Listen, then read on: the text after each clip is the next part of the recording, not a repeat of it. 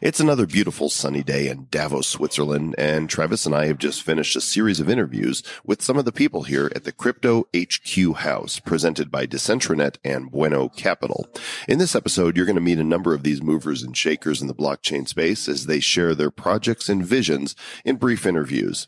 There's several feet of fresh powder on the mountains, so enjoy the view. Well, you can't see it, but we'll enjoy the view as you listen to episode number 78, the Davos Digest edition of the Bad Crypto Podcast. 5, 4, 3, 2, 1, 0, ignition.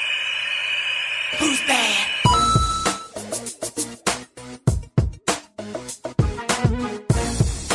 Mr. Travis Wright, this is a cool space we're in right here.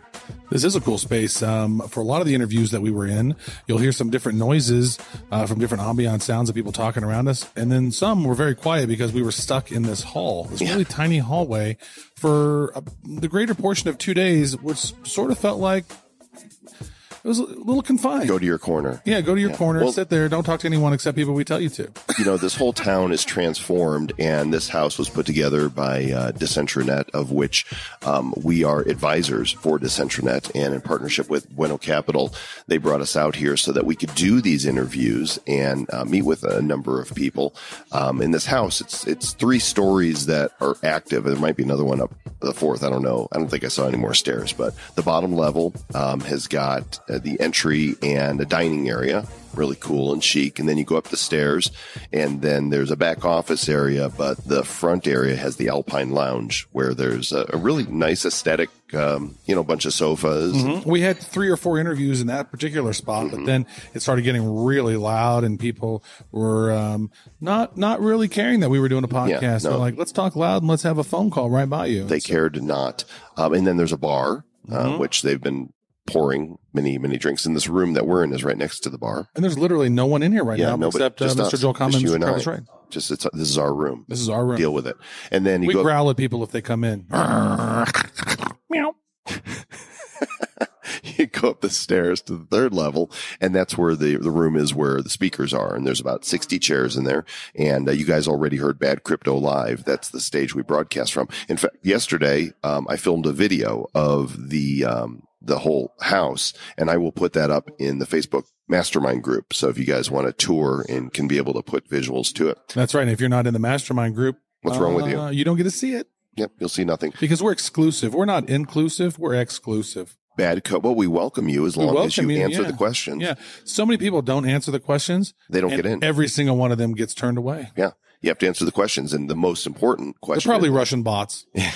The most important one is, do you agree to read the rules of the group? You know, we want to keep the group useful, and it's helping. We're trying to keep the douche juice down. We still have some people are saying, what do you think of whatever coin? And that's it. And there's no context to it. They don't add their own thoughts. And we don't want that type of, what do you think of? What do you think of it? Make a post. Tell us what you think. Put some context in there, a paragraph of your own thoughts or some information. We'd like to encourage critical thinking, not Me Too robot stuff going down. Do not be like the Travbot 3000. Yes. I think you should do this. So go and do this. Don't be like Sophia, who you guys in the mastermind, you'll see there was a post Travis made that we were going to interview Sophia, the AI robot, but what did that turn into? Turns out Sophia is not really AI at all. She's pretty dumb. In fact, every single question that you ask her, now I think she's less intelligent than Siri or Alexa. Really, way, way less, because she can understand what you're saying, kinda, but she has these programmed answers that she has to answer. And if you don't ask a question that she's been programmed to answer, then she's not going to come up with anything on her own. Yeah, it's like, Siri, what do you think of fiat currency?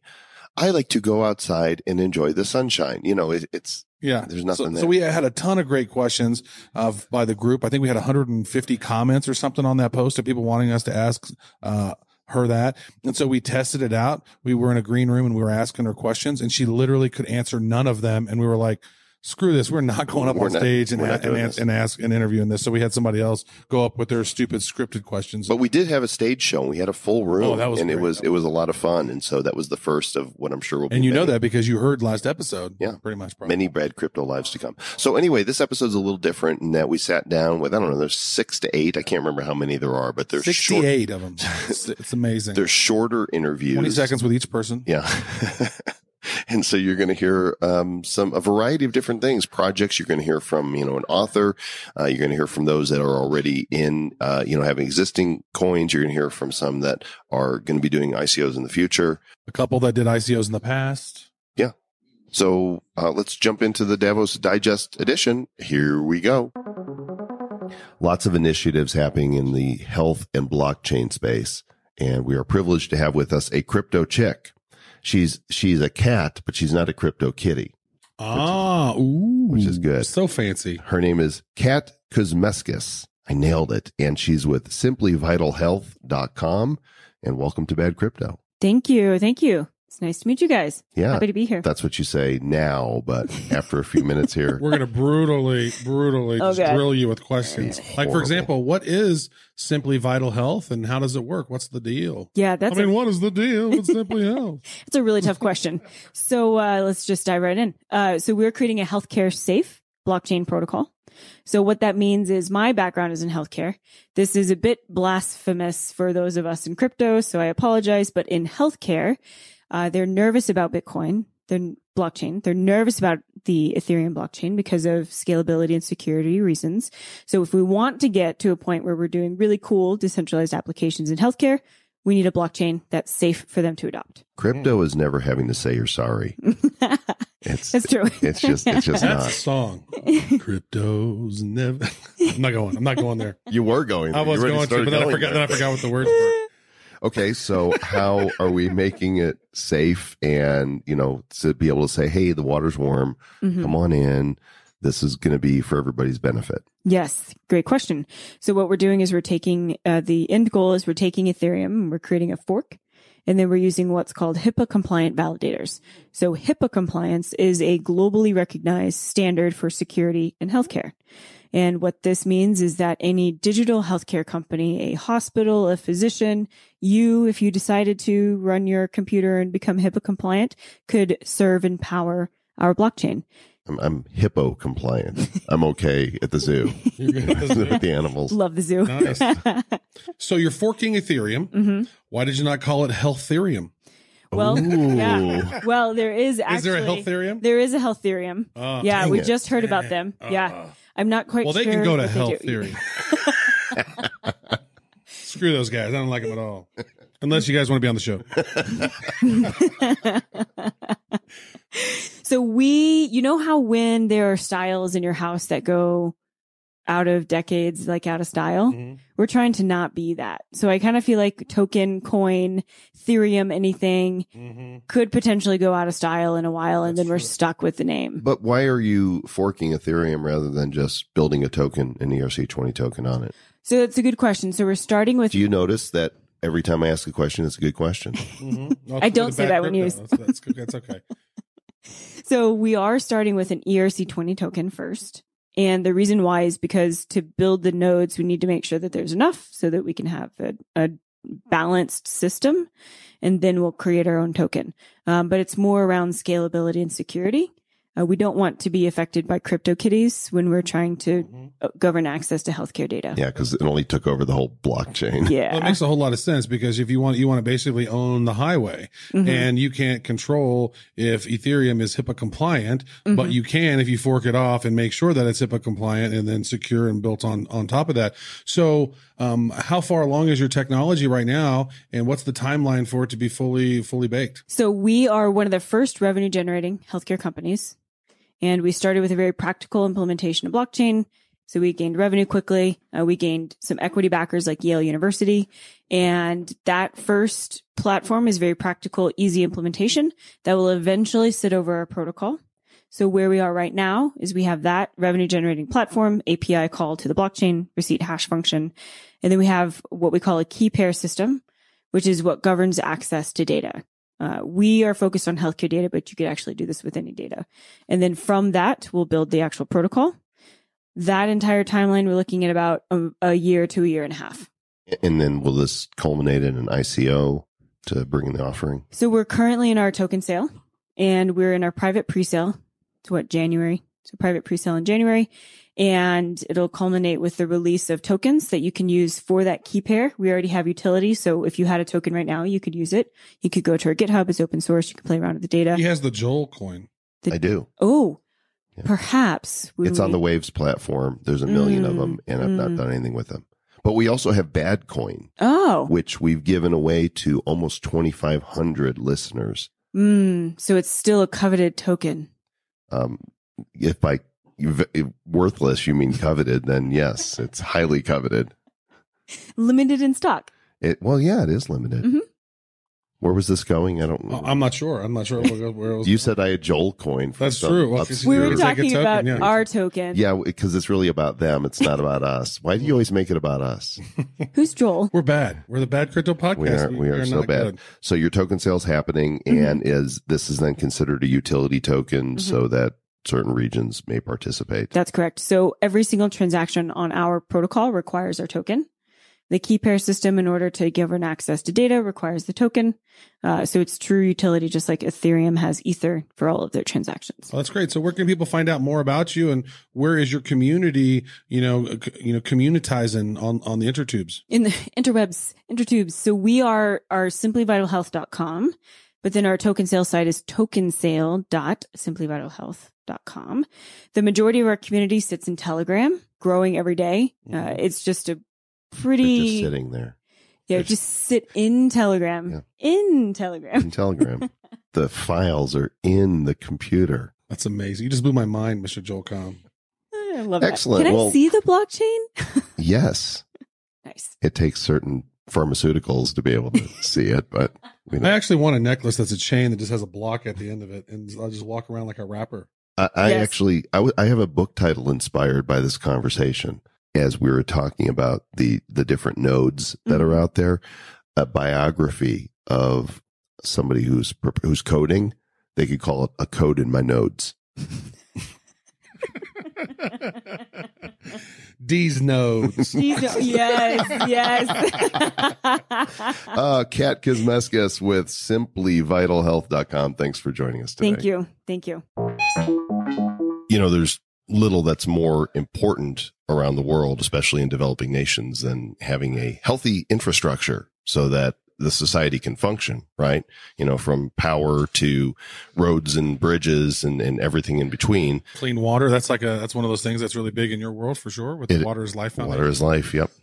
So the guest that we have here in this segment, his name is John Cronin, not related to Kevin Cronin of REO Speedwagon, by the way.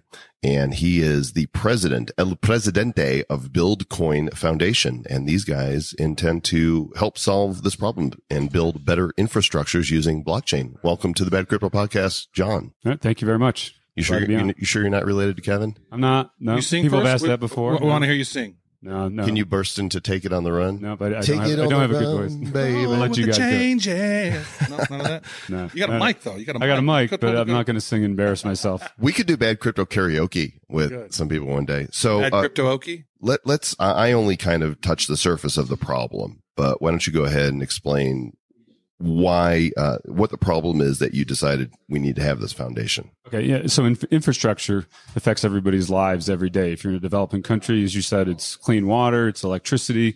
In developing countries, they don't have what we have. And then in developed countries, infrastructure is, transportation. People are sitting in cars more, dealing with awful traffic, smart cities, So Amazon, when they're going to build their second headquarters, they actually had cities bid on, who's going to be the next headquarters. The number one criteria for Amazon's headquarters was infrastructure. I still think they should bring it to Denver. Well, It's on the list. and you have good infrastructure. We better have infrastructure. we have mountains. And I still think they should bring it to Kansas City because we're literally right in the middle of America. That's not going to happen. We have Google Fiber. It's not going to Well, happen. DC's You also, shut your we're from face, Mr. DC. Joel Cohn. You DC's don't also know. on there. So I think Atlanta's where they're leaning right now. so? Okay, so we're talking infrastructure. How important it is. Go on. the problem with infrastructure is we all, know we need it, but it's very difficult to bring it to market.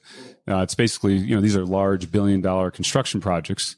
And one of the problems in developing countries is lack of transparency. There's a lot of corruption. There's a lot of fraud. So, and the money typically comes from the developing banks like the World Bank, the Inter-American Development Bank. And their biggest concern is that the money that they invest disappears.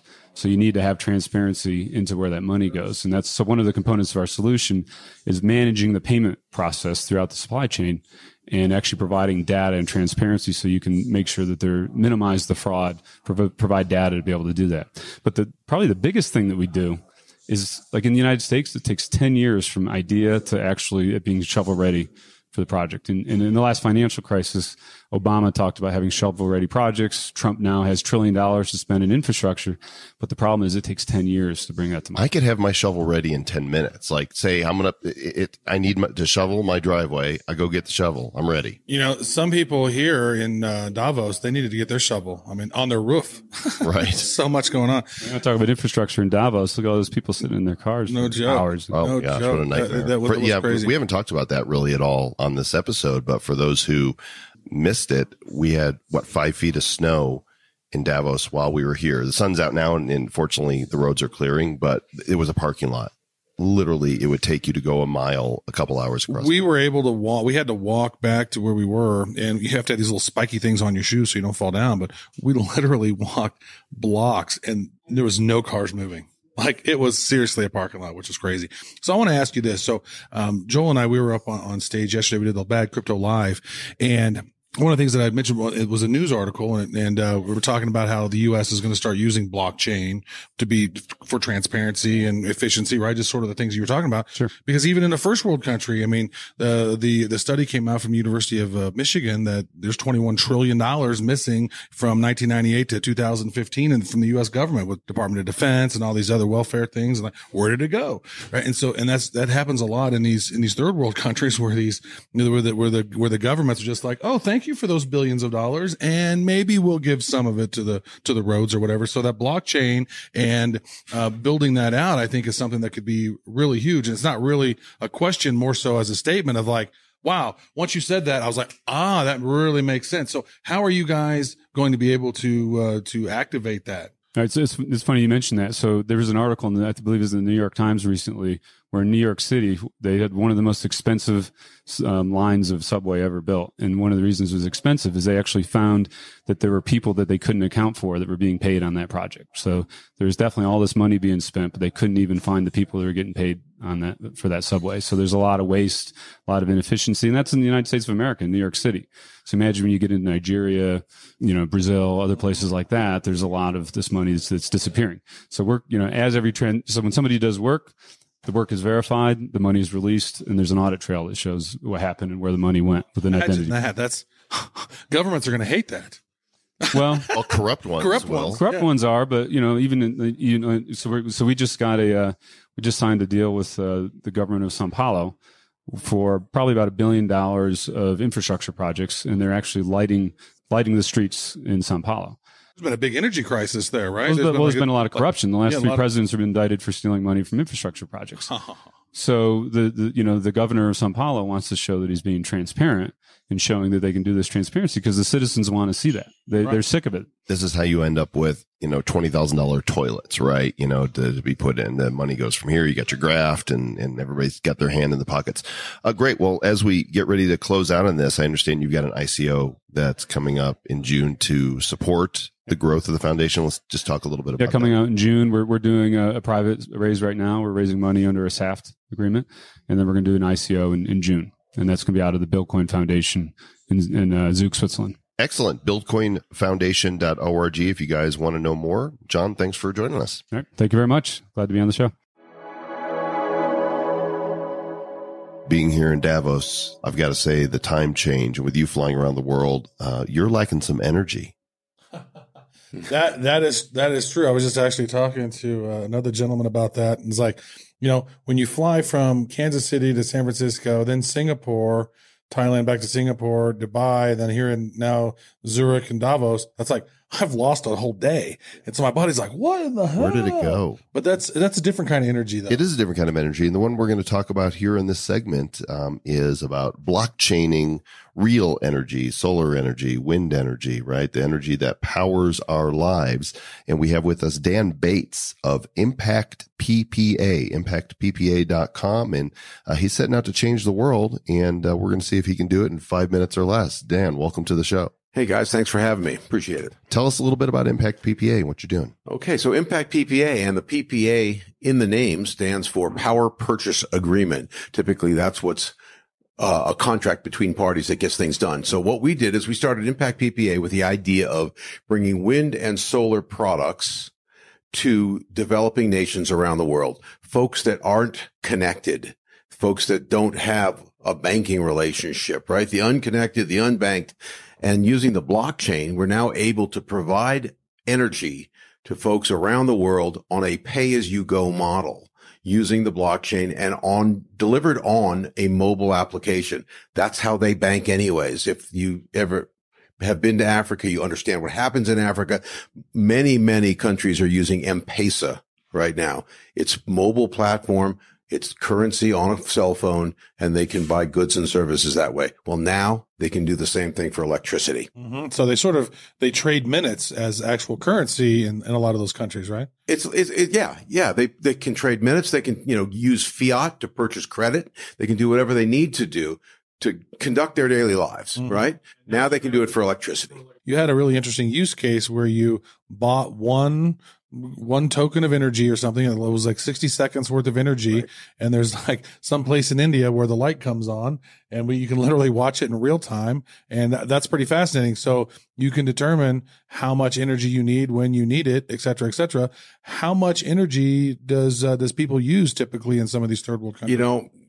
Great question. And we're going to learn from that, right? They want power. They want the things that we take for granted. They just don't have access to the energy that will enable that. So you see a lot of companies trying to put light in a hut in Africa, right? All sorts of methods of doing that. Well, they want that light. They also want a computer. They want a television. They want internet connectivity. They also want pizza in the hut. That's the next project that we're working on. Deliver pizza to third world countries. Pizza on the blockchain. Yeah. So you're actually doing this now. This is you demonstrated for us yesterday. You showed here. Look, I'm going to buy this one unit in Haiti, and then I'm going to show you.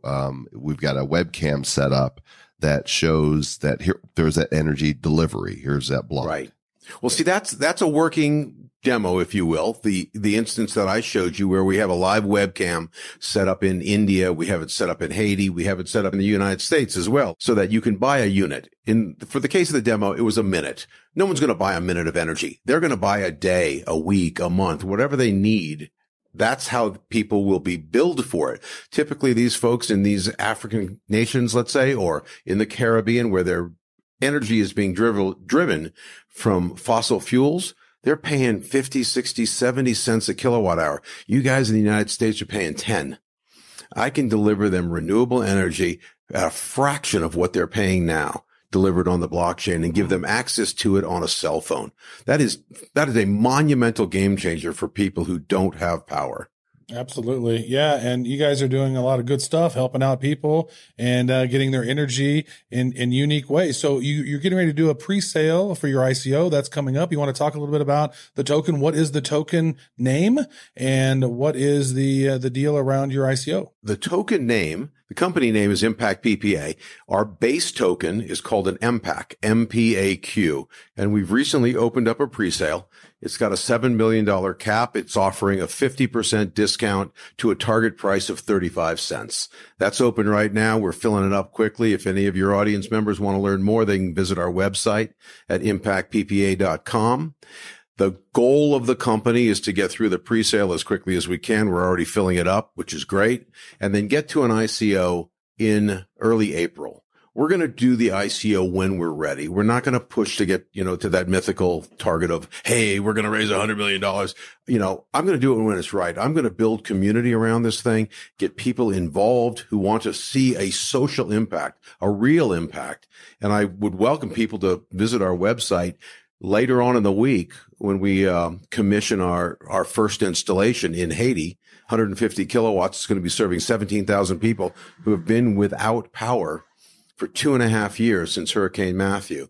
Unlike Puerto Rico, it's been 6 months. They need it too. Right. We're going to grow into that market. That's beautiful. But the pre-sale's open. Real world solutions of blockchain, right? Guys, if we said this a zillion times before, and we'll say it again, it's not about the Lambo. It's not about the moon. It's not about the how quickly your investment, gains in value. It's about changing the world by solving these problems and helping people, impact these people, these lives that really need it. Is there a community, a Telegram or somewhere that people are? We're setting up a Telegram channel. Please look for it.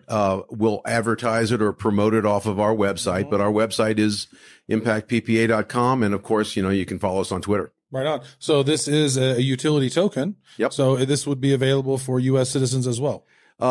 That's in discussion right now. The TBD. token itself has a ton of utility about it.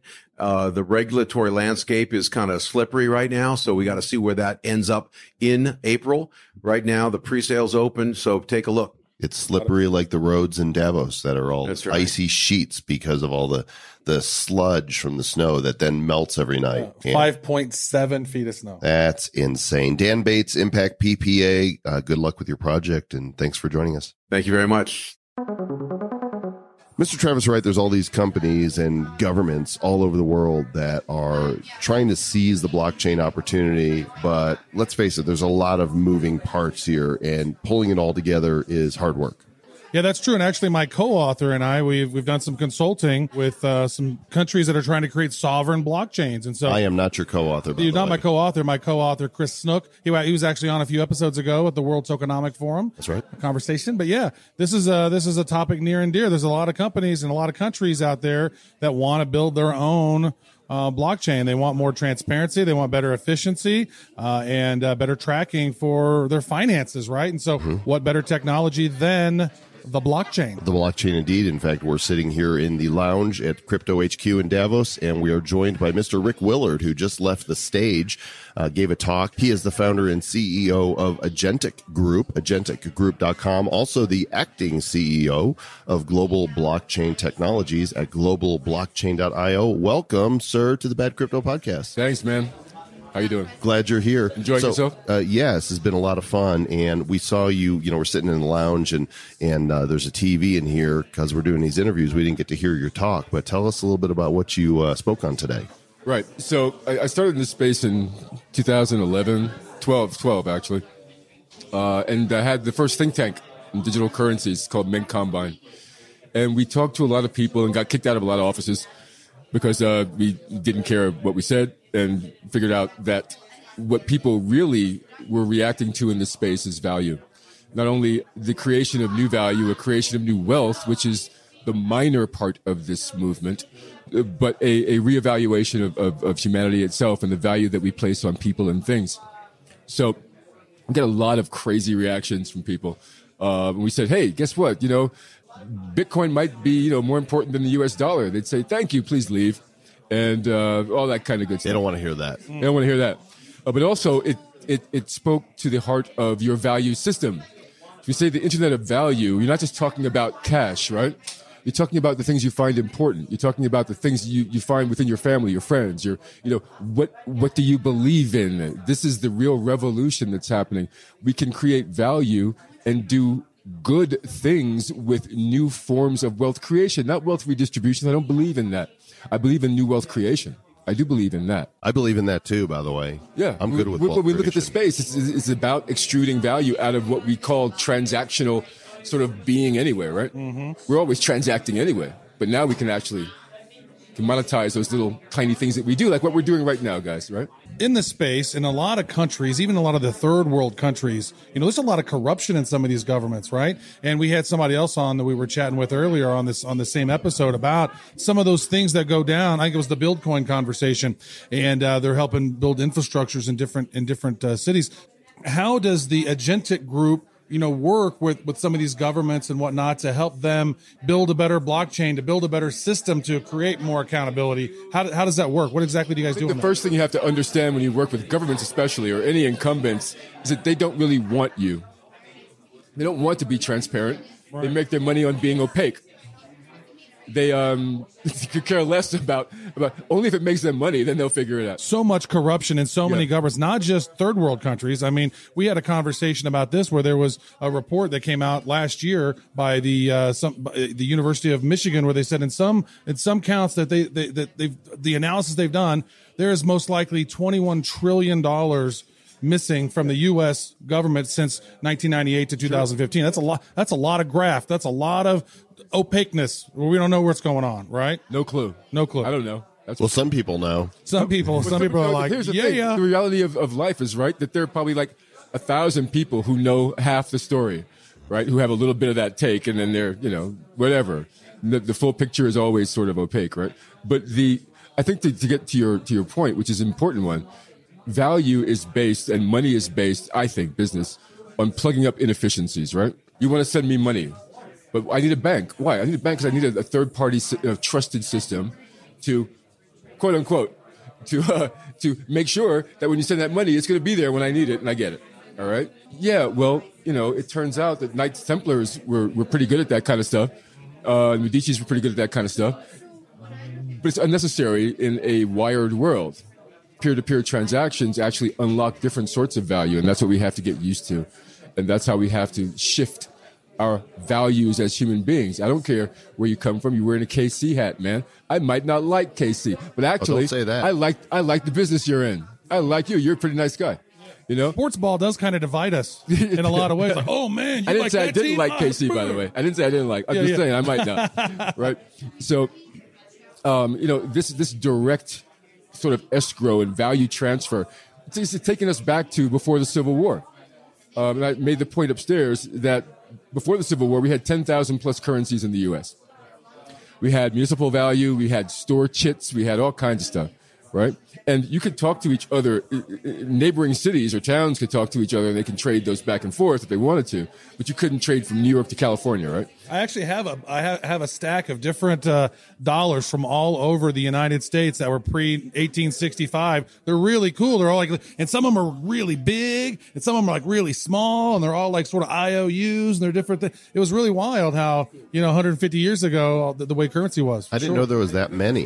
Yeah. Into a multiplicity of value propositions where tokens are now the abstract that, and it's not even as abstract as the USD, let's say, right, in terms of value placement, but it's actually tethered to actual value and production for humanity and not just trading paper, right? This is a great time to be alive, Rick, because you know what? I mean, you touched on a point of wealth redistribution, and that's not going to work. The wealth creation is so huge. And what I've noticed from being in this space now, Joel and I have had this podcast now for a little over 6 months, and I mined first in 2010, and I lost those on a laptop, and that's a long story, and people make fun of me. But what's interesting about this is I found that people are so generous in this space. The old guard seems to be more stingy and all greedy and me, and we need more power, more money, more power, more money. But in this space, we're all like, man, how can we all ships rise with the tide? And we're entering a world I'm a marketing technologist, and I've done a lot of analysis on emerging technologies.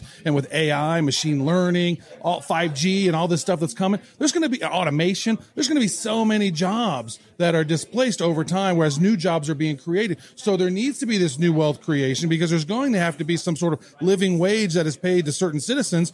And with that, you have to have more transparency. You have to have a better systems, more efficiency, better trust networks, because of some of these third world countries, they're just hoarding the money and everyone gets hosed. I mean, how do you have a country like Venezuela that has more oil than God, and they don't even have gasoline to be able to pump in their cars? Yeah, that's pretty amazing, right? Right? Yeah. That was not a question more than a statement. It's just amazing the times we're in. By the way, something really interesting, as we're sitting here on the monitor is a graphic that goes with the current session, and it says blockchain for good.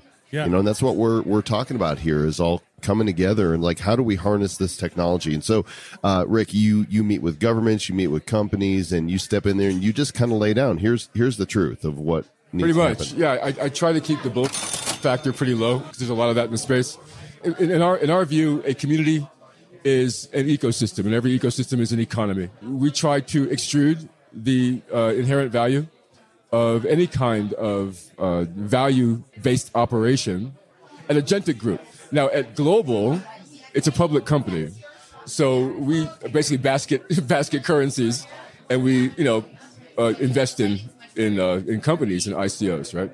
So we invested in Kodak Coin, great American brand. I was happy to be a part of that. Really happy to be a part of that. I think it's going to save that company. And it's going to be, as a distressed asset, a real glowing vision of what actually is possible when you have a brand with, that means something to photographers, serious photographers like Kodak does, it still does against all odds. It's still a strong brand. It persists in our mind. Yeah, and I'm not here to hawk them. What I'm saying is, that's the kind of stuff I like. Yeah, can you maybe explain that to our audience a little bit? Sure. Because I know that maybe some people have read some articles about what the Kodak coin is and whatnot, and there's people going, everybody's getting on the blockchain. But, I mean, if you think about it, from my perspective, when I first heard it, I said, there's so much copyright problems in the world, right? Yeah, and it's like, if you could put these images on the blockchain, like I took this photo and now you're sharing my photo all over the place. Well, then I should get some tokens because you're sharing my photo, right? Yep. And so is that the premise of the Kodak? Pretty much. Well, you have you have your digital rights management, your DRM, and your payment rails on the same blockchain, right? So this is a Corbis killer. I mean, Kodak's who got killer? Corbis, the digital rights. or Shutterstock, or whomever. Take your pick, right? Yeah. Whoever's Getty.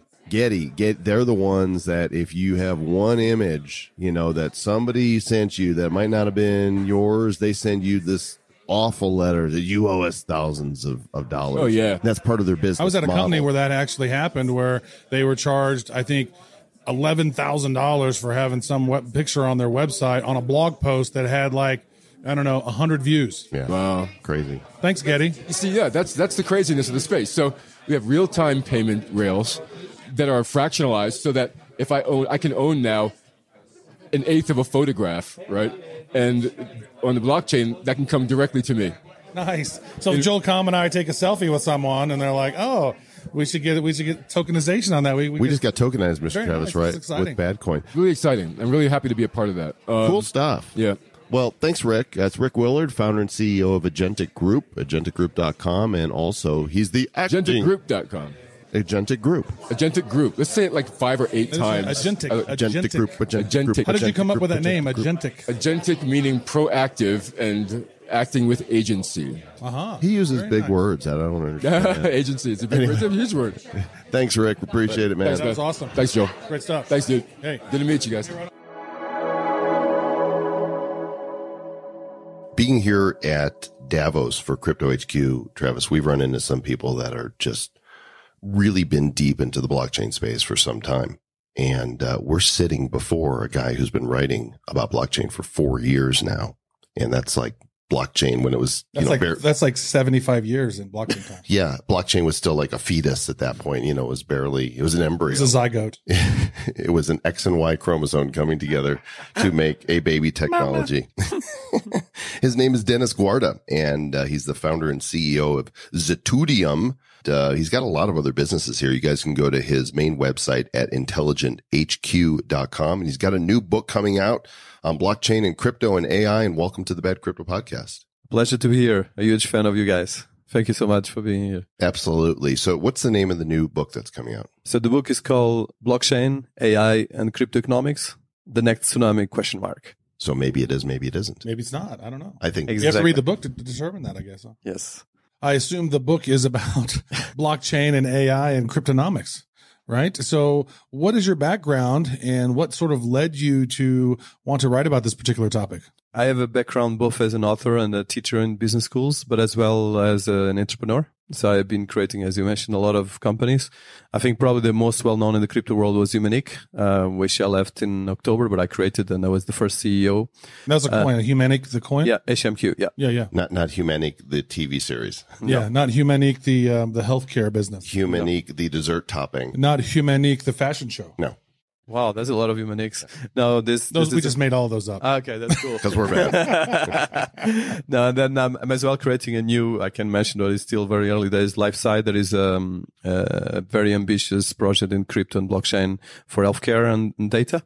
It is a search engine, so it's called LifeSci, but that is in the future. But coming back to the book, I think the idea is that as someone that has been on the industry for a long time, and actually I've been advising, I created actually a bank before and in 2012 between Africa and Asia. And one of the things I've been learning is that, technology is always evolving, and the same with financial and trends and all this stuff. But what is important is to create value and to create very concrete ideas that can actually change the world, but as well the technology and the money and the investment side.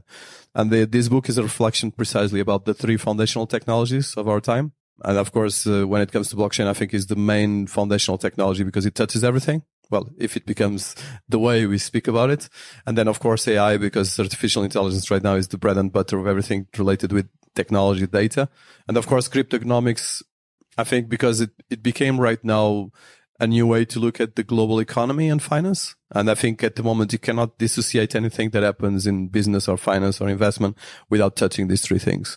And the book is reflecting about this. Well, the title of the book ends with a question mark, but I have a feeling that it's not really a question for you. So tell us, where do you see blockchain, especially this technology, impacting the world overall, and how quickly do you think this transformation that we're just seeing hatched is going to take place? Well, actually, my question is definitely a question, because I think we have two. I want it to be a statement. Dang it! No, but I want to. Your assumptions, Mr. Joel Comm.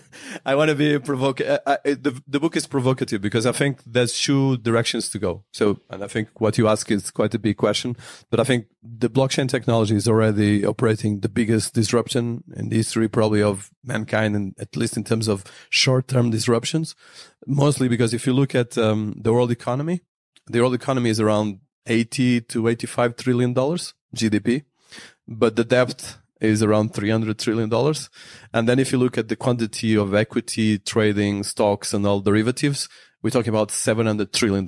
So we have a systematic, massive problem that is the basis of but then if you go to crypto, so crypto reached on its peak, and right now it's a bit lower, $750 billion. So if it continues this direction, it goes to $1 trillion in the next couple of months, which I think we'll get there. So then it will become a substantial part of the world economy.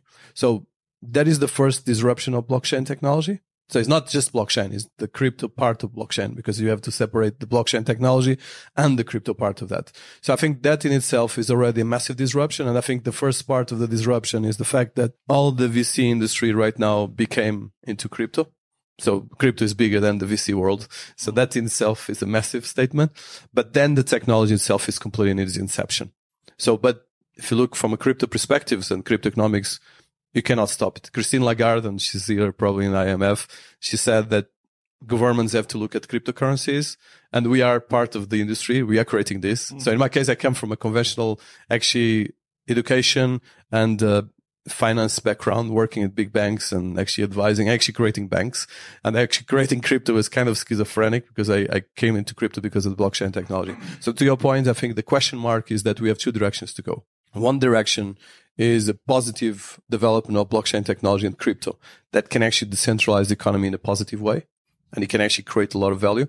The wrong direction is the one that's why I call it tsunami. It's a direction can actually destroy the paradigms that we have at the moment. And if it goes to the wrong ends, especially if you put blockchain technology and artificial intelligence in a totalitarian regime, you can have one of the worst. Absolutely. A dystopian sort of society. Exactly. Especially when you're combining that with AI and all this other type of stuff. So the book is called Blockchain, AI, Cryptonomics, the Next Tsunami, question mark. Let's talk a little bit about AI. We only have a couple minutes left, but I'm curious. So the combination, because I'm a marketing technologist, right? So like that's where my mind has been. And then with the emerging technology, I'm, sort of moved over into blockchain here with Joel creating this really bad crypto show.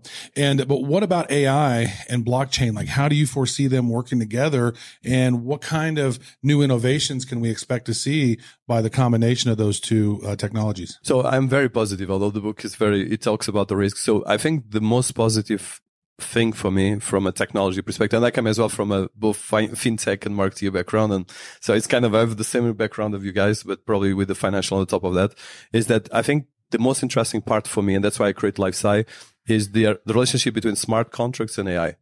And I think that is going to make mostly the biggest disruption, because at the moment, and if you're talking from a marketing perspective, the marketing data is based on creating data of users, of entities and everything else. And this data for now is completely centralized, but as well, we have a very big difficulty to clean it, to find the right information, to extract the gold out of it.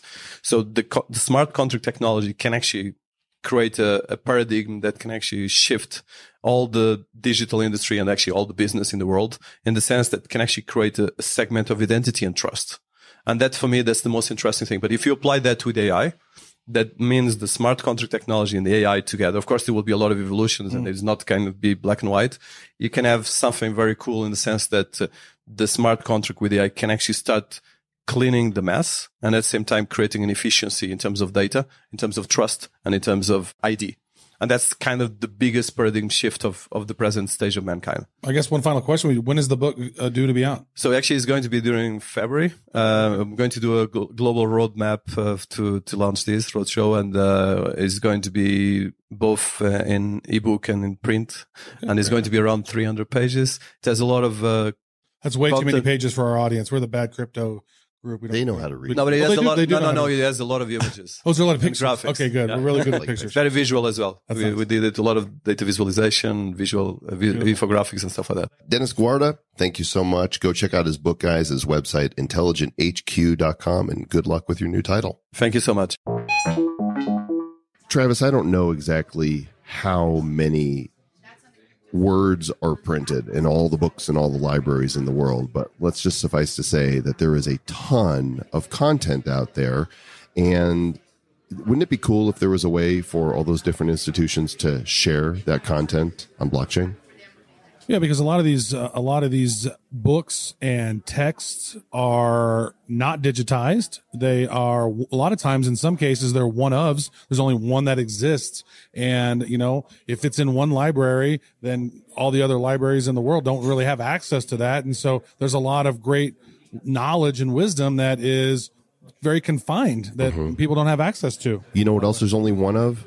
There's only one Mr. Joel Comm. Yes, and one Travis Wright, but there's also only one Jenna Lapushner. She is the business development person, business development manager, vice president, CEO, director. Boss? She does biz dev. She's the biz dev boss. Yeah, right, for EdChain.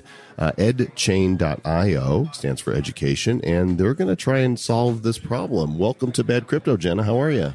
Hi, I'm doing well. Thank you for having me. Absolutely. Those of you who are hearing the show now might remember Jenna was one of the participants in Bad Crypto Live when we did Name That Crypto. That was great fun. Yes, it was so much fun. I had a great day. You were like, boop. Very nice, very nice. Beep. So Ed Chain is not a guy's name. No, EdChain is not a guy's name. It could be. I'm going to check LinkedIn right now and see if that is the case. Edward Chain. Edward Chain, Edward P. Chain. Scissorhands. So I have a question then. So how does EdChain work, right? So blockchain, knowledge, wisdom.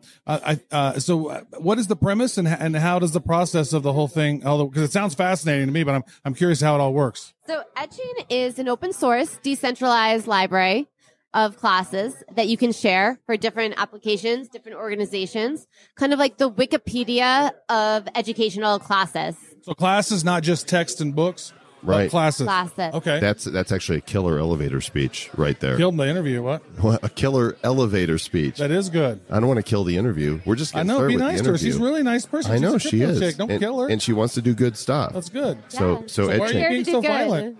Absolutely. So tell us a little bit more about EdChain. So there's a few reasons why it's something that we think is going to really help the world and transform education. One, it lowers the cost. It provides a repository for educators to publish their content. And because no central servers are needed, using encryption, content producers are able to provide and monetize across platforms and institutions.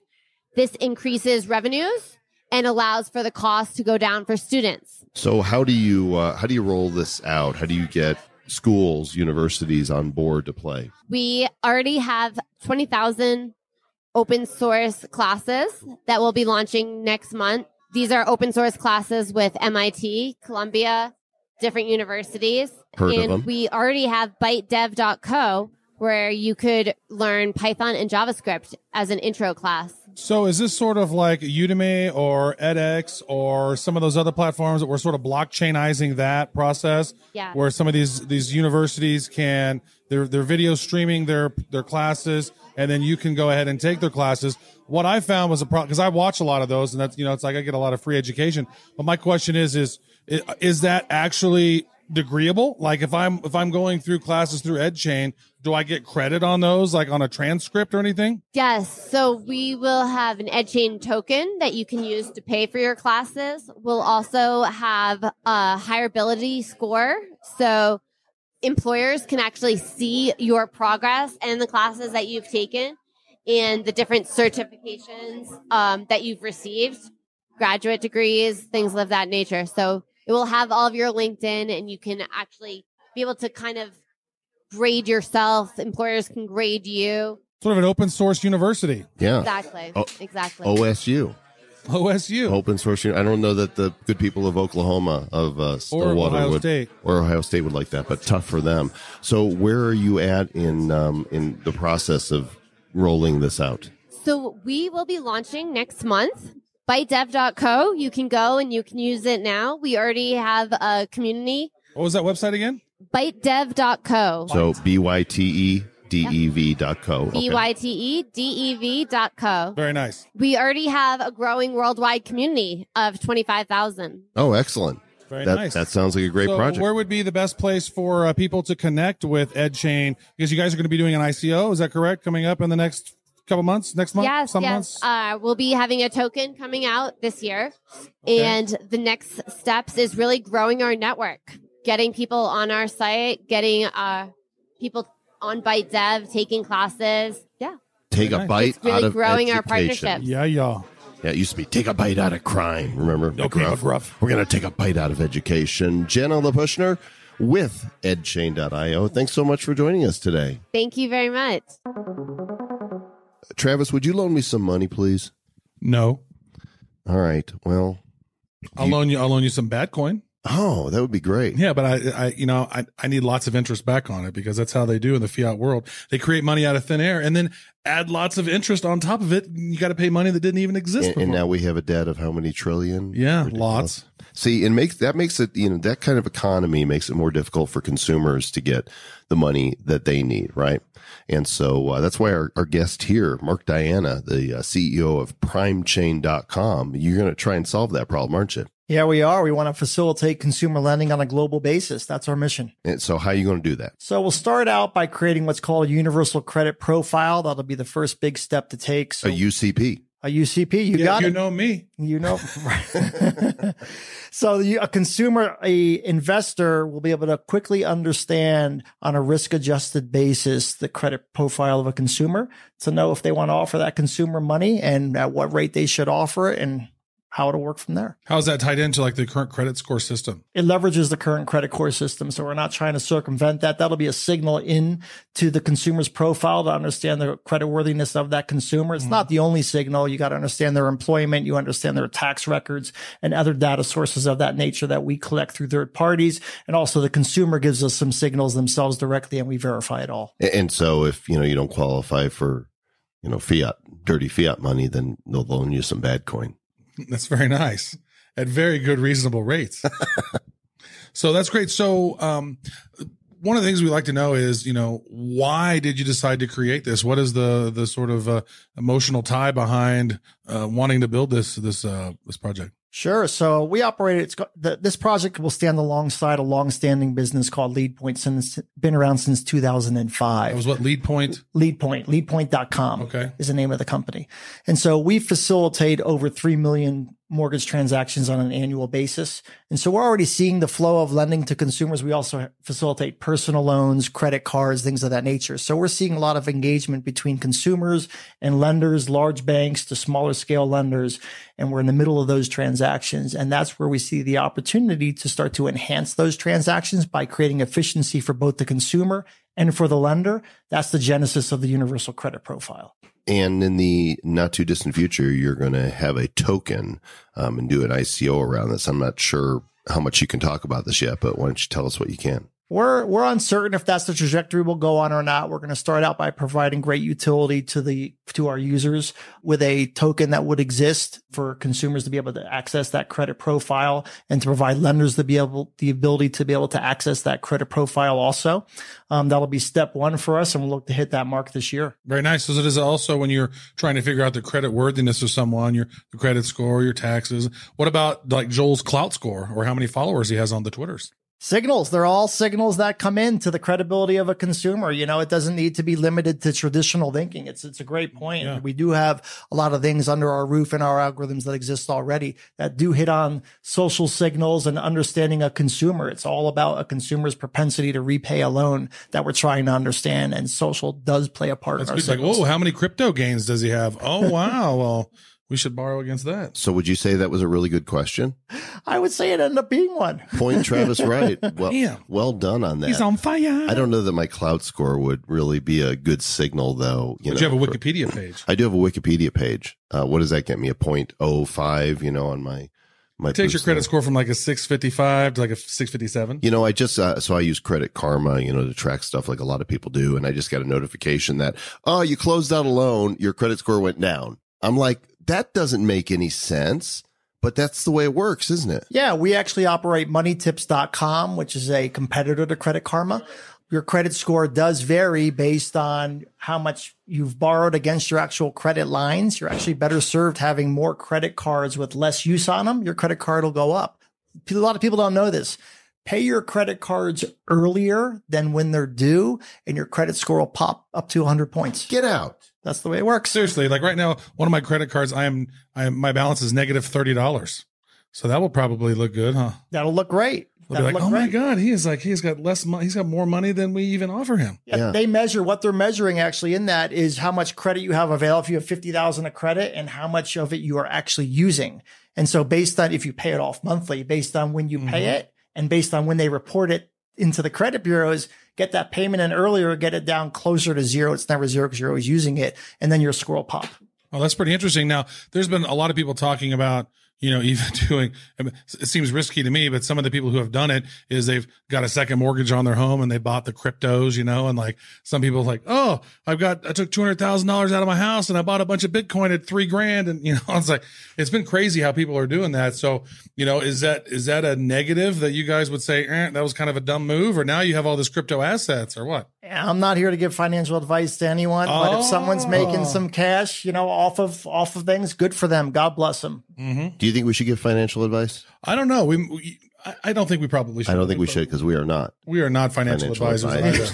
Mark Diana, primechain.com, and good luck with continuing to change the world and helping consumers in your business. Perfect. Thank you for having me today, guys. That's awesome. And where can people connect with you on the intertubes? So on YouTubes, come to primechain.com, site's up, and drop your email in there and we'll keep in touch with you. You got a community growing? Just starting out in the community side. So Okay. Telegraph will be over there with my buddy Mark doing the marketing. So we're running. Excellent. Right on. Shout out to Mark Fidelman. Rock and roll. Stay bad.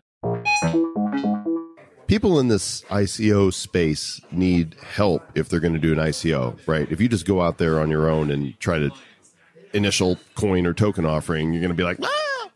Yeah, there are a whole lot of things that you don't even realize that you got to do to make sure that you are all legit, so you don't have people in black suits knocking on your doors. You don't know what you don't know. You don't know what you don't know, so you need to know things you don't know. And our guest here knows, which is knows. good. He says he knows. We've not fully vetted him. His name is Christian Ferry. Well, he's partially vetted. He's partially vetted. He's we're here. sitting with him. It's true. He looks We okay. are at Crypto HQ, and he's here too. He looks clean, well dressed. He's got nice glasses. Yeah. Showered this morning. It's good.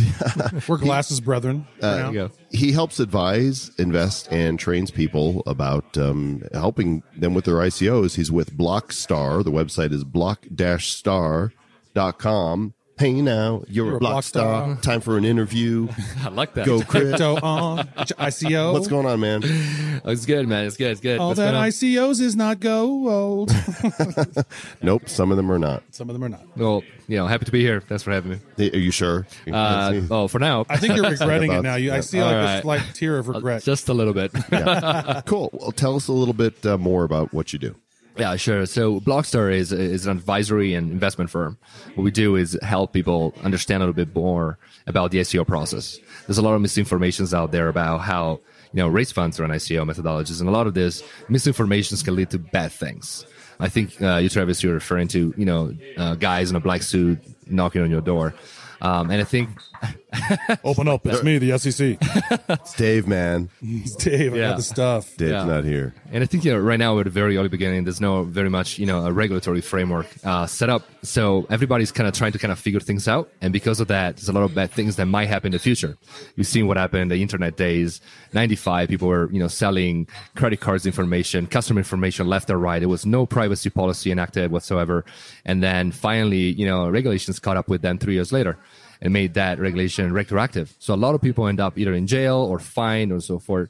There was no canned spam because you could spam. Yeah, you can now say you, that. Now you can't. Yeah. But they do. But it's called canned spam, but it should be can't spam. Right. Or shouldn't spam. No, or don't spam. Or both. Yes.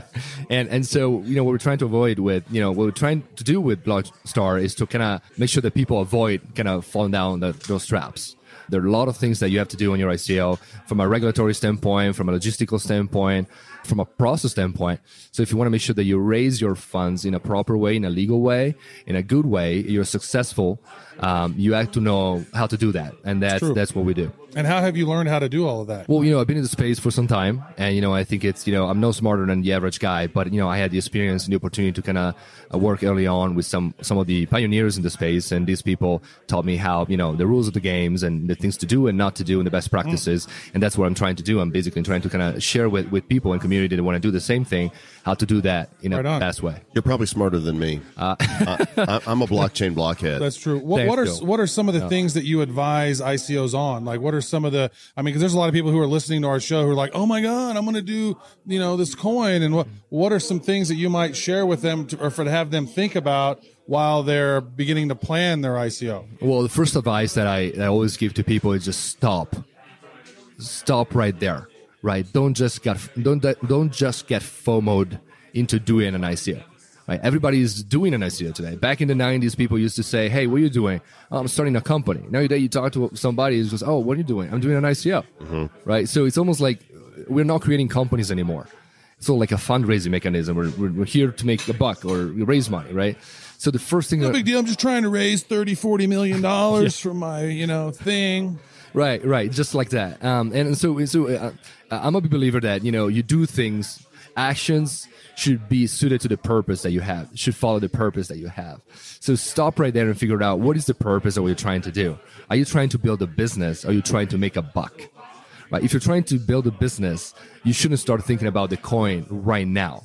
Right? We, as a Blockstar, we also help people, not just from an ICO standpoint, but also help people see how they can actually make the coin fit their business and help and create a business that is tokenizable, if you will, right? If you have to think of, imagine it as a pyramid.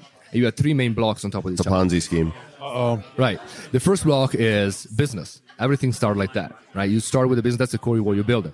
So you should be really thinking about the business dynamics, right? So FCF, free cash flow, or unique value proposition, break even, messaging, positioning, ROI, and those kind of things. So product market fit.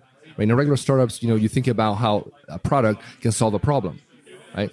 On top of that, you have the tokenization model. Now you start thinking, okay, I have a business. How can I enable it and make it grow with a token and raise funds through that?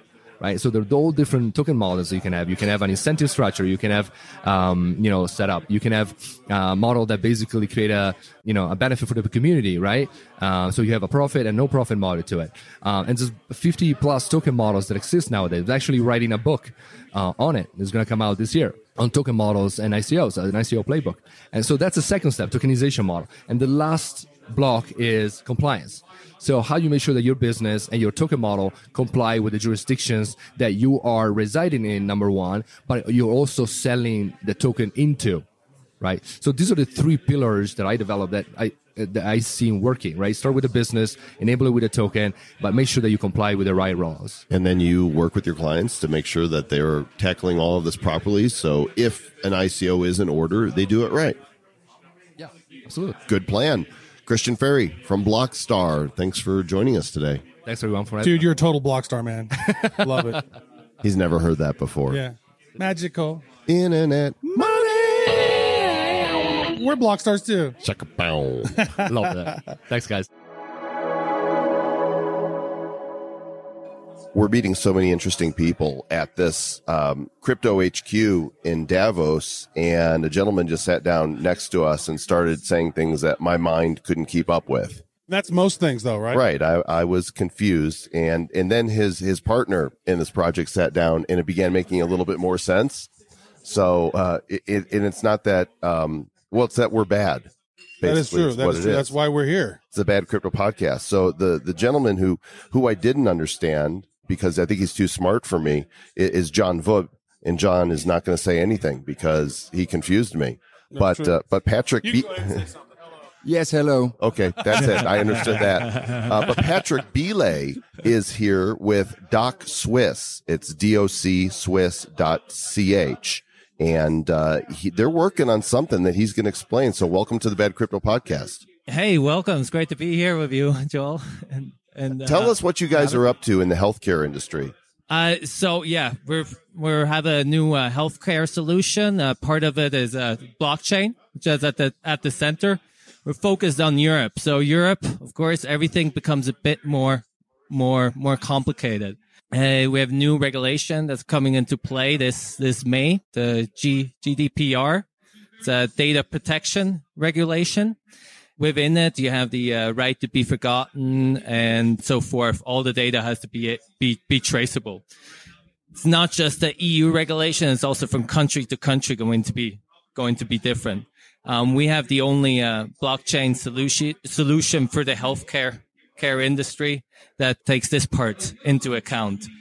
On the other side, was also makes Europe or the EU special playing field for us is also how the data is handled afterwards. Where is it stored?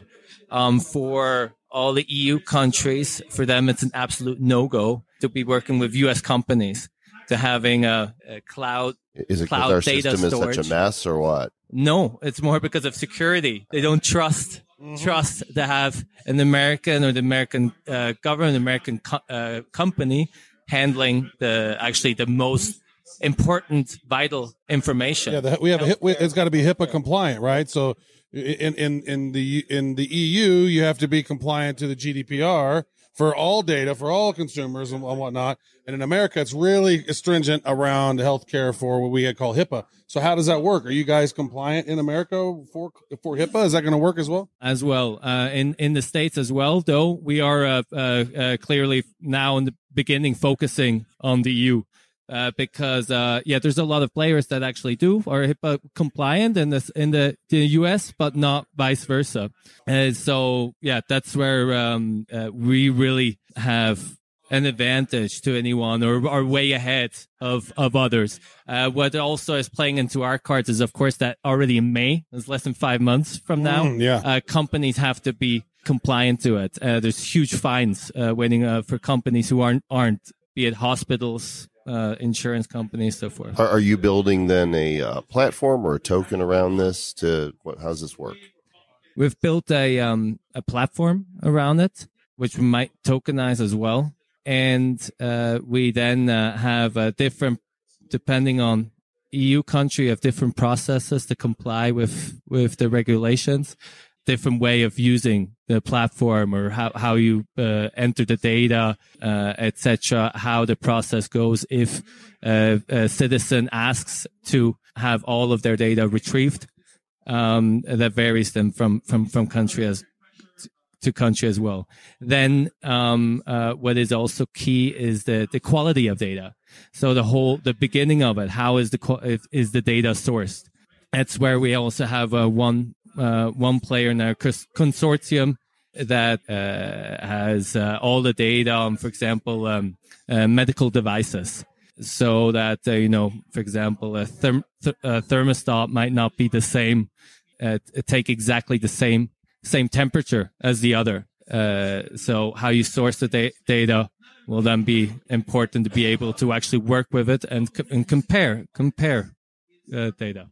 Very nice. So people can connect with you. It's docswiss.ch. docswiss.ch or docswiss.net. You'll get to the same place. Right on. Where are you guys growing your community? We're based in Switzerland. There's our headquarters in Zurich, but growing our community globally. Using Telegram or Twitter, or is there any places that people connect with? We Twitter and Telegram as well. Perfect. Yeah. Travis, you have the right to be forgotten. That's good. Travis Wright. I'm easily forgettable. Travis who? No, Travis what? You are so not forgettable. That's true. Let's That just is leave true. it at that. Thanks, guys. Appreciate it. Excellent. Best of luck, guys. Thank you. Bloomberg is one of the biggest resources for news in the business community, isn't it, Travis?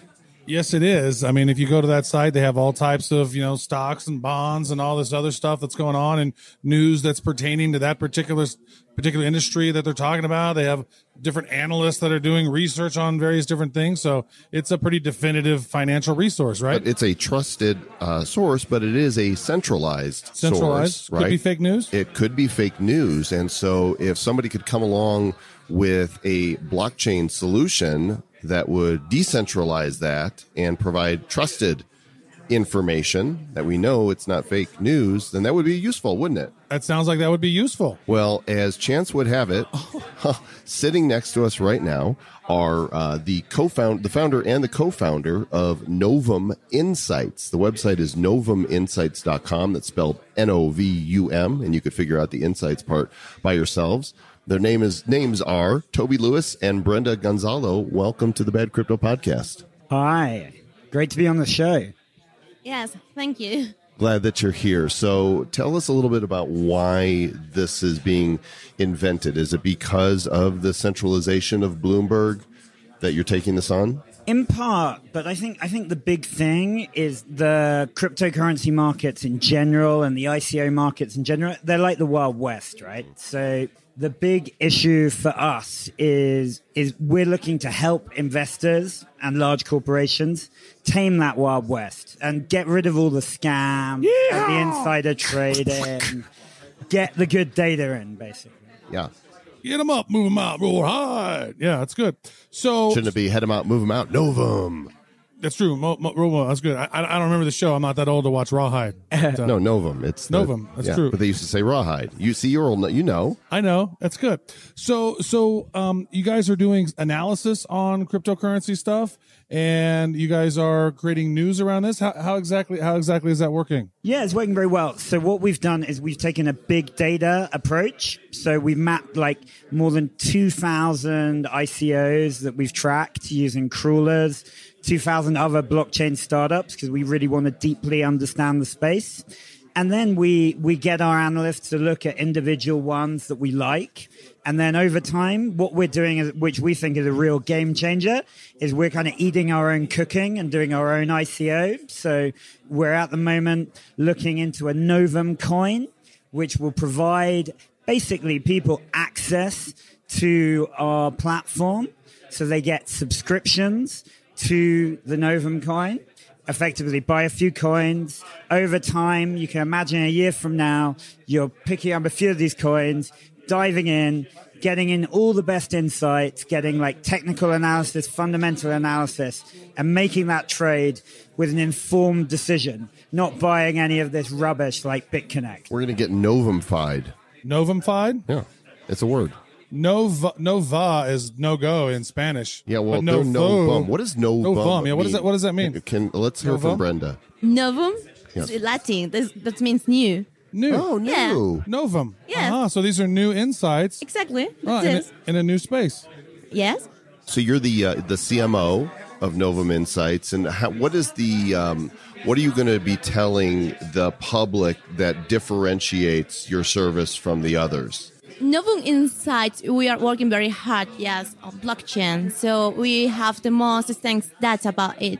And all the companies, they don't. They just have a bit about crypto, but they don't really know about that. And we know the people, we know the teams, we know what is behind all of this. So this is something new that's not being done. The goal is to have an innovation in the marketplace. Yeah, that's great. You guys are having your own coin, and that maybe you haven't decided if you're going to do the coin. Yeah. Actually, we're in the draft white paper stage. We've got advisors. We've actually got some of the top advisors in the industry who are also investing in us. So we've got Ishmael Malik, who runs ICO Crowd, Blockchain Lab. He's been around this space in London, moving around very fast. And he came and went, I really want you to do an ICO. and just do it now. So we're drafting our white paper, and he said he'd invest in an advisor. In this trip to Switzerland, we've had a lot of interest from the Swiss here and international investors. We've also got like really kind of top name advisors. So Thomas Carruthers, who was like a really big name in .com, has come on to advise us, and is he basically sees huge parallels between what's happening now and when he was in .com. So Thomas grew Interactive Investor into the UK's second biggest stockbroker, and he's so fascinated by what we're doing in the information space that he's spending quite a lot of his time kind of effectively talking about us around the city of London. But we've also got other top investors, so like Stefan Gabriel, who's like one of Europe's best corporate venture capitalists. Well, that's great. Who set up 3M New Venture. All right on. So let me ask this: is this all just analyst based, or do you have technology? Or you guys use? Because I remember there's some stuff about AI and things. Yeah. So how far along is the technology? If you want to briefly let us know as we're wrapping this up. So our technology is an MVP, and we've set up early data crawlers to track it. At the moment, we've got like a really top technologist coming on as an advisor to the CEO. And we're due diligencing like the best engineers in Python and front end. So All we've the got best. It's going to be huge. Yeah, it's going to be huge. It's going to be awesome. We wish you the best of luck. Yeah. And Toby Lewis and Brenda Gonzalo with Novum Insights. Thanks Yeah. again for joining us. Very cool. And we're in the Alpine Lounge here in Davos at the Crypto HQ and sitting down with some fascinating people. Travis, I am continually amazed at the different projects that are being blockchained. And what do you think of putting art on the blockchain? Well, I mean, that's something that makes a whole lot of sense because you want to make sure that that's an authentic piece of artwork, right? Like, how many people have been sold fake Monets or fake Picassos or something over I bought one last week. You did? How was it? Was it fake pretty Monet, sweet? yeah. Is it in the colors of Bad Crypto, I hope? It was hashtag fake Monet. Well, Very nice. we're sitting with two gentlemen that are doing something really unique in the space. Mr. Sam B is an artist, and not just any kind of artist. He's working, and I always fail. I didn't even know the correct pronunciation of this until just now. I always thought it was Swarovski art. But Sam, welcome to the show, and maybe you can help me pronounce this correctly. Hi, yes, I'm Sam B. It's actually Swarovski. Swarovski. I think it just kind of rolls off my tongue now, so it's pretty easy. But yeah, I create art using Swarovski crystals, and everything I do is hand-placed using the crystals. From pop artists to iconic figures, I really like to celebrate, people that have made some sort of impact in this world, and the journey's just begun. And Swarovski took on board what I was doing and said, "Would like to partner up with you as a brand partner, certify the work." And what's happening now is that I'll get hologram stickers on each piece with a unique 16-digit code. So each customer can log on to Swarovski's website. Using the 16-digit code, they can check the authenticity of the artwork itself. So you know that what you're getting is the real deal. That's cool. And we saw pictures of some of the art included, Prince, classics. And I'm thinking you said the journey's just begun, so it made me think you should do a Journey, the rock band Journey. Or right? maybe you should do a Bad Crypto logo. That would look awesome. That'd be an awesome idea. Well, along with Sam B is Adam Sargent. And Adam, you can tell us a little bit about how this is going to operate on the blockchain. Absolutely. Last May, as part of one of our road shows, we met the co-founder of Dragon Coin, which was Paul Moynan. He was an art collector and investor through one of our artists, Brian Travers, who is the saxophone player of UB40. 6 of the UB40 guys met at art school, and after a successful career of selling 110 million records worldwide, they've now decided to release his skills in the art world. A little red wine. I just knew that was going to be the song. Yeah. Oh, yeah. Well, that's the most popular one. Red lines when the crypto goes down. That's it. Yeah. Right. The question is, do you know another one? No. Not offhand. another one. Okay. Jeremy wrote. Didn't they do a version of "Can't Help Falling in Love with You"? Elvis's song. Yeah. Okay. I win. Grammy, Good job, Grammy Award.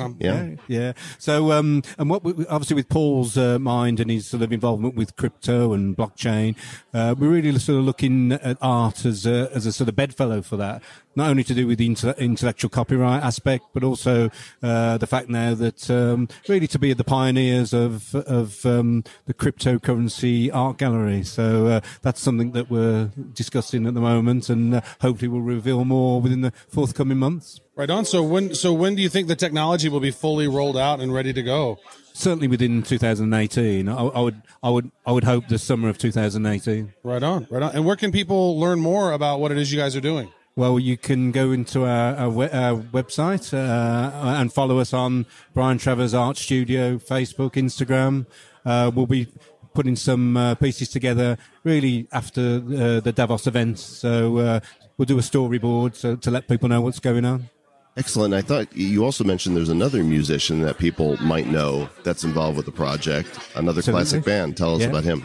We've got John Ilsley, who is sort of the unknown star of Dire Straits. He's the bass player. He's not unknown. I grew up listening to that. I remember on the radio when Sultans of Swing came out, which was, of course, their first big breakthrough. Yeah. So, I know John's name. Are you going to sing that one as well? No. No.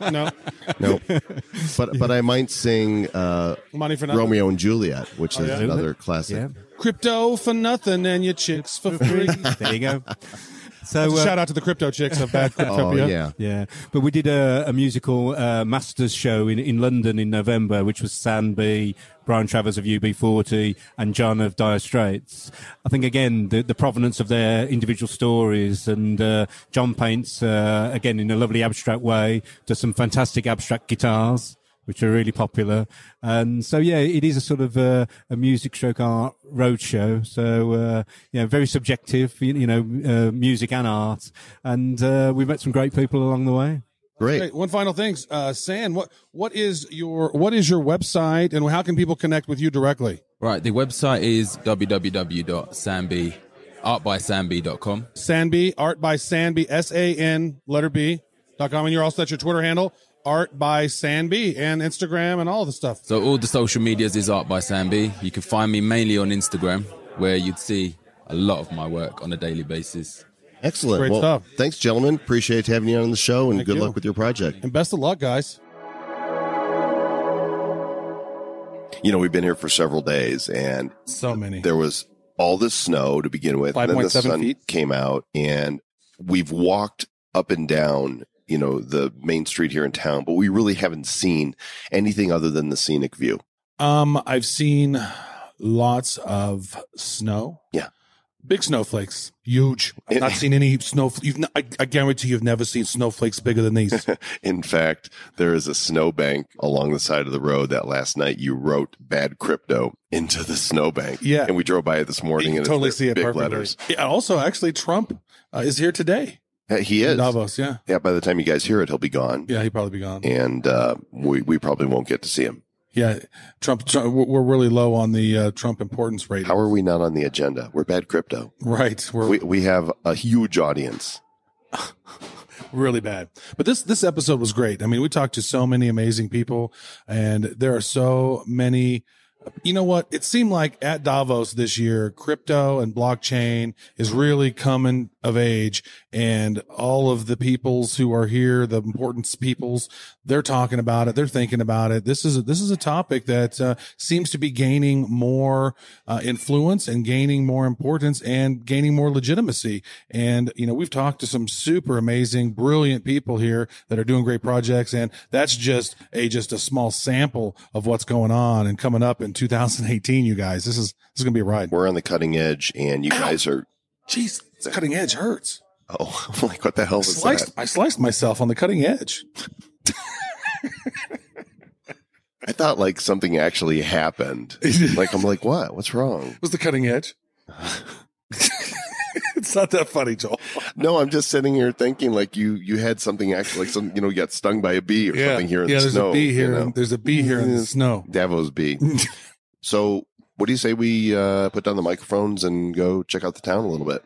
Let's do that. And you know what? Over the next few episodes, you guys are going to be on for a treat. We have a bunch of features set up. So we had some ICO spotlights here. We had some features. We had a really great conversation with a guy from Securency and talking about tokens for utility versus the SEC token type stuff. The securities. We've had a great conversation with John Weiss, who was the CEO of Loki, where he's really talking about how the culture of Wind Moon and Wind Lambo are wrong, and how a lot of these ICOs need to be stronger with their business sense. And speaking of ICOs, we've got the guy from ICOrating.com. We have the guy from ICO Rating feature. So much great content. We also chatted with the guys from XP, which was a great call. So we have a lot of great interviews and a lot of great stuff coming up. And Mr. Joel Comm, what's next on the agenda for you? You're going to be heading out somewhere interesting, yeah? I am. I'm heading home to Denver to recoup for a few days, and then I'm off to Chile, and I'm going to be doing both a keynote and then kind of a panel leading for Enel Energy, multi-billion-dollar international energy company, and I'm going to be at the Focus on Enel in Santiago de Chile, and maybe talking about blockchain and the crypto. Talking about blockchain and the future of energy on blockchain. That's great. That's what we do, folks. If you guys need somebody who knows a little something about it, we're bad, so we can totally come and do what we do. All right, let's go have some hot chocolate. I'm going to spike mine. I think I need to have a little peppermint schnapps, maybe some spiked coffee. I don't even drink coffee. If we hit the streets, will you yodel? Let's do it. We're out of here. Stay bad.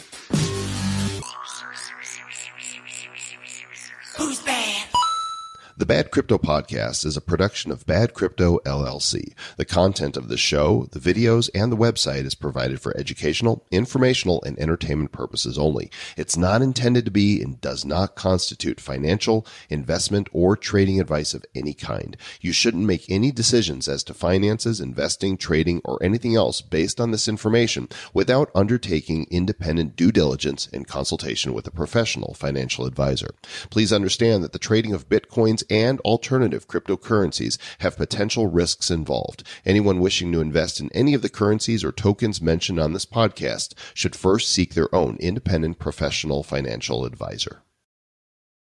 Her Majesty's a pretty nice girl, but she doesn't have a lot to say. Her Majesty's a pretty nice girl, but it changes from day to day. I want to tell her that I love her a lot, but I gotta get a belly full of wine. Her Majesty's a pretty nice girl. Someday I'm gonna make her mine. Oh yeah. Someday I'm gonna make her mine.